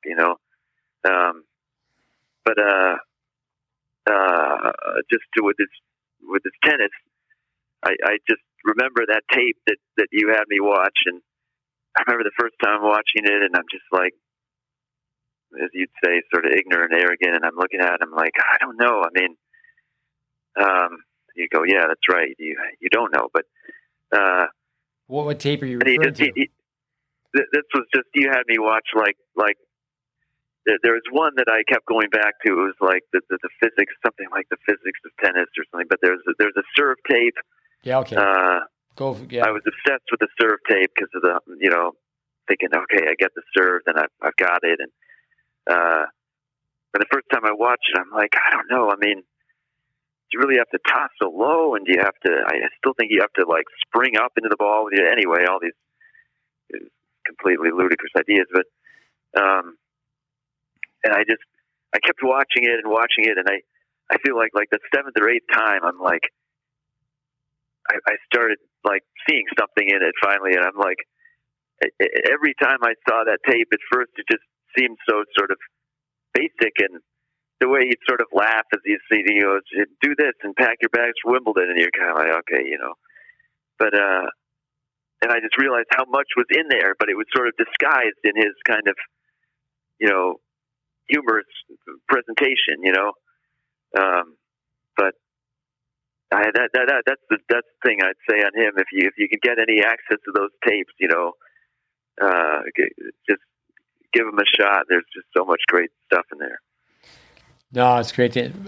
Pearls of wisdom, with Vic, you toss high, you have more time to be crummy. Yeah. And then the rationale and low and out to the right, if you're right-handed, low and out to the left, you're left-handed. But yeah, I think that's the key word. Then if someone can show you a better way, if someone has the logic and the science behind it, I'm always telling kids, just go with logic and science. Just go with the rationale. Don't be a YouTube wonder. Right. It's so hard not to, because it's just there's so much. You can. This summer, young guys doing really well academically. He takes all these AP classes, and you have a backhand that's outside in. Vic Braden, you have the limbs of a little kid. Your hands are in front of your belly button. Yeah. The ball doesn't go like a bicycle tire. You're hitting side spin. You're pulling outside in. And then, they come back, but I was watching Djokovic. And, yeah, watch Djokovic. He's got an amazing backhand. But, he's got an amazing backhand. But, but it's not as good as Mikhail's, man. No. But Mikhail, he's like you. He would not want to, hear any praise, but be edified. But anyway, yeah, Vic Braden is the pearls of wisdom. But Posey, it was fun. Great to talk to you. I hope our listeners, I'm sure they will, find value in this. And I don't think we really captured the legend of Posey. Roberto tells a story. Well, there could always be follow-ups, I'm sure they haven't had enough yet, Roberto tells a story that you were so polite at Tampa Airport. We're practicing, and you walk from the Tampa Airport. And as the crow flies, it's not very far, but you had to walk. I mean, if people know how you get from HCC to the Tampa Airport, and Roberto makes it the legend where, I was probably sprinting with the bag, and with the bag, sprinting for 4 hours. I mean, that's I think this is more a story about my bad sense of direction than her geography than being polite. I thought, it's probably like 2 minutes. No, but wait, I can't get there. All these fences in the way and runways, and You only have to say one thing though, like with your sister Judy, that she shows up to visit, and she's giving you a hard time. He goes, John, she didn't like your shoulder bag. For our listeners, I think this is the last thing. It's the best thing. Is your shoulder bag was a garbage bag. That was good. you very unassuming. You had a garbage bag as a shoulder bag. But Posey, thanks for the time. Thanks for doing this. Hey, thank you, man. It was fun talking tennis with you. Thanks again. Anytime. All right. See you. Yeah. Adios. All right, listeners, I apologize. We had a little hiccup in the beginning. I know the editing team, our helpers, will take care of that. But Posey, again, I just think the story about being cut, and it's like, hey, go home, come back next year, and do that. Come back next year, but take it to heart and go, I can improve. I can improve. With, one thing we mentioned with Medvedev and Solomon in a discussion today, Harold Tom was saying, where I was from in the Maryland, Washington, D.C. area, no one really believed in my game. No one believed in me. And Medvedev says the same thing. So number one for a player is inner belief system. Number two is their work ethic. And number three, this is in our corner of the world, is knowledge. But anyway, 110 is in the book. Thanks for listening. Again, adios amigos.